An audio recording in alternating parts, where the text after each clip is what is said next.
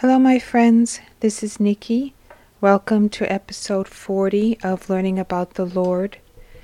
Today we'll be reading from Maria Valtorta, Volume 1, and we'll be learning about how Judas Iscariot comes to meet Jesus and asks to join him. Jesus is sitting in an olive grove.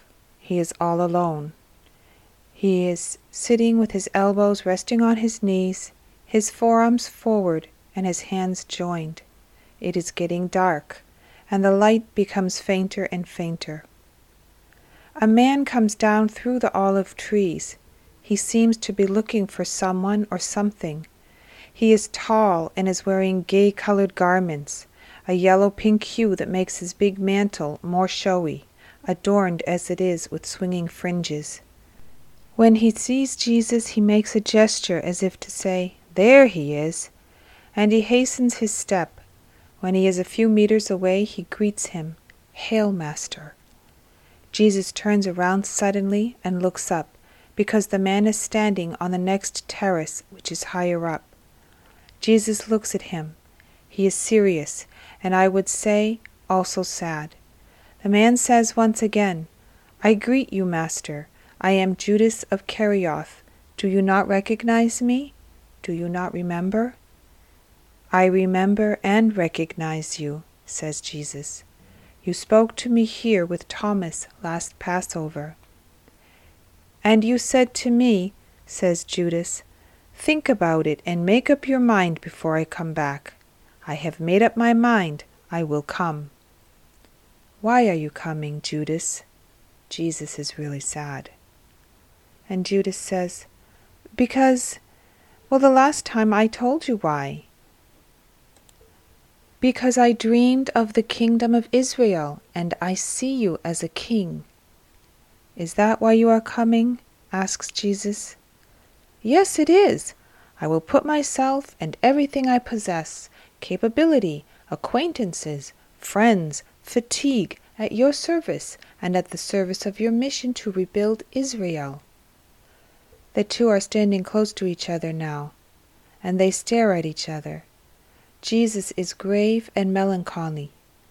Judas, exalted by his dream, is smiling, handsome and young, sprightly and ambitious.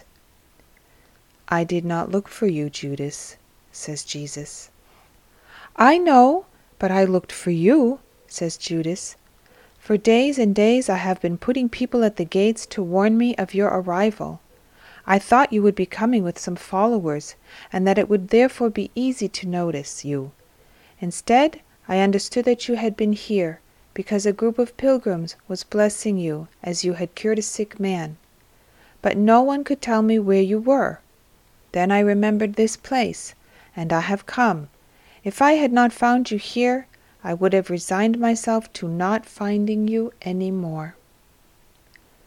And Jesus says, "Do you think it is a good thing for you that you found me?" "Yes," says Judas, "because I was looking for you. I was longing for you. I want you." "Why," says Jesus, "why did you look for me?" "But I have told you, Master," says Judas. "Did you not understand?" "I did understand you, yes," says Jesus, "I did. But I want you also to understand me before you follow me. Come, we will talk while walking." And they start walking, one beside the other, up and down the paths that cross one another in the olive grove. "You want to follow me for human reasons, Judas, but I must dissuade you. I have not come for that." And Judas says, "But are you not the designated king of the Jews, the one of whom the prophets spoke? Others have come, but they lacked too many things, and they fell like leaves no longer supported by the wind. But you have God with you. In fact, you work miracles. Where there is God, the success of the mission is guaranteed."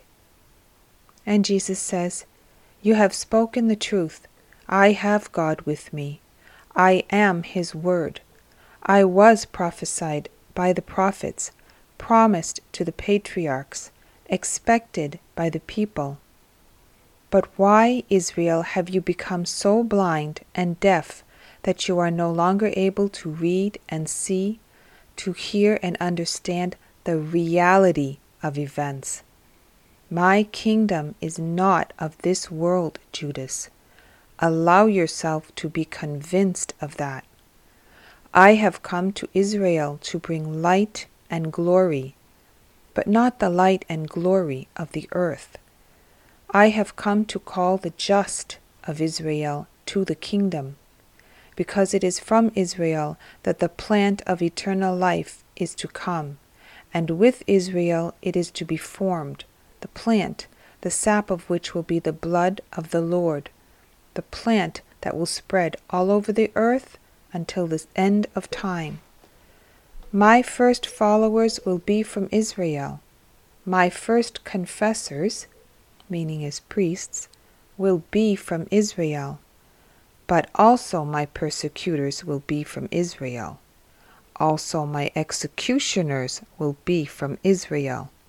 And also my traitor will be from Israel. No, Master, says Judas, that will never happen.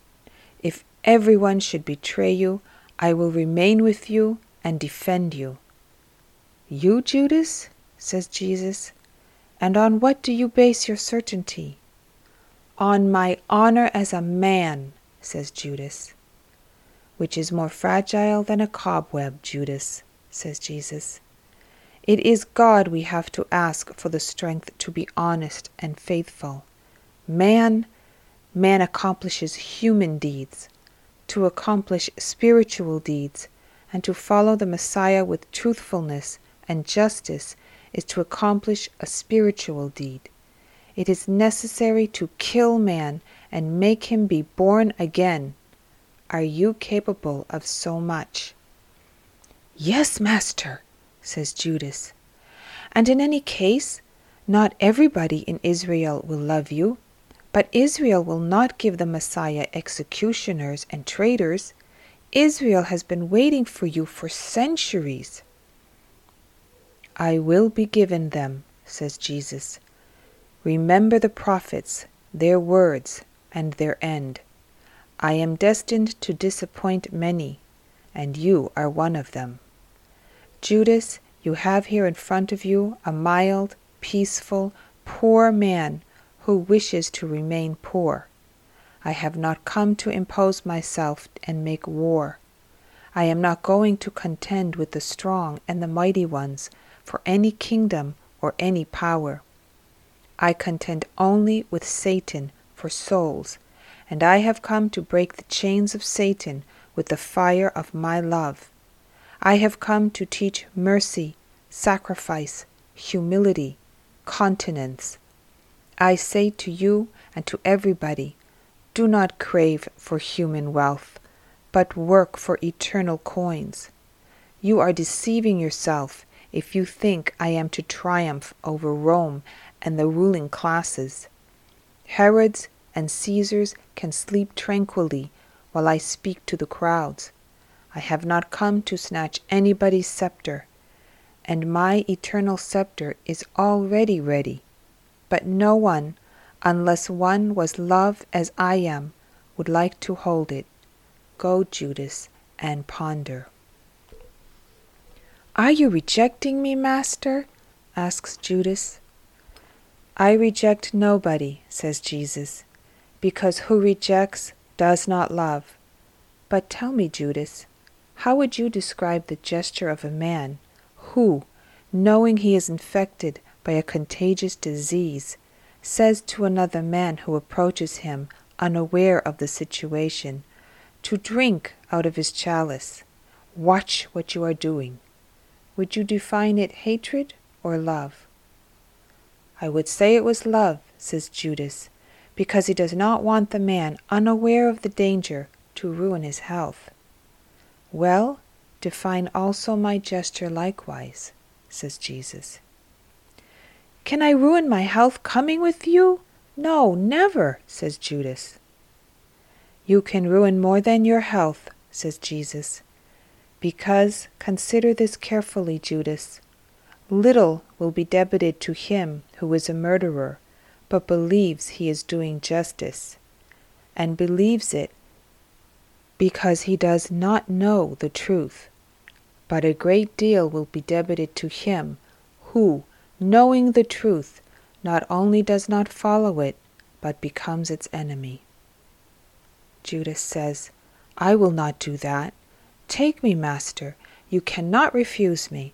If you are the Savior, and you see that I am a sinner, a sheep astray, a blind man off the right path, why do you refuse to save me? Take me. I will follow you, even to death. To death, says Jesus. That is true. Then, Master?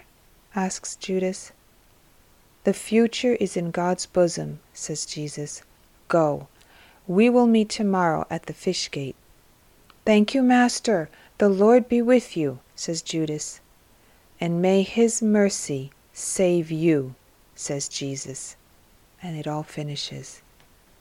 So here, Judas searched for Jesus. Judas brought himself to Jesus, thinking he would advance his causes, thinking he knows people high up and would be able to progress Jesus into a position of power. And Jesus warns him, I am not here for an earthly kingdom. I am not here for politics. I am not here for wars. I am here only to do battle against Satan by teaching my people the virtues, the ways of the Lord, so they can fight the devil themselves every day and gain entry into heaven. But Judas does not hear, does not understand. He keeps pushing and he says, I want to come to you. Do not reject me. And Jesus says, think about it. Look at yourself. Know what you're doing. Watch what you're doing. Out of love, I am warning you. It is better you stay away from me. And Judas doesn't understand again. And he says, I want to be with you. And Jesus reminds him of one more thing. And he says, look, a murderer is accountable when he does not know the truth. But a murderer who knows the truth with a capital T, right? Truth is the Lord. And does not follow the truth, but becomes truth's enemy, is debited a very great deal. So he's trying to warn Judas that he knows that Judas will be a traitor to him, a betrayer of him. And Judas says, no, I want to follow you. If I am a lost sheep, save me. And he says, I will follow you, Jesus, even to death. And Jesus says, yes, to death. He says, may God have mercy, and may his mercy save you, to Judas. So he's fully aware that Judas is the betrayer, is the traitor, that Judas will not follow Jesus with humility and love and respect and obedience the way the other apostles will, that Judas will never completely accept Jesus' position, purpose, why he's really here. Judas has his own agenda and thinks he will be able to persuade Jesus to follow his agenda rather than serving God's will.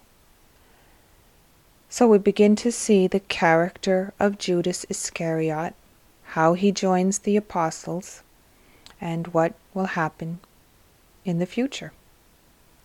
I thank you all for joining me. I ask God to bless you. Go with God.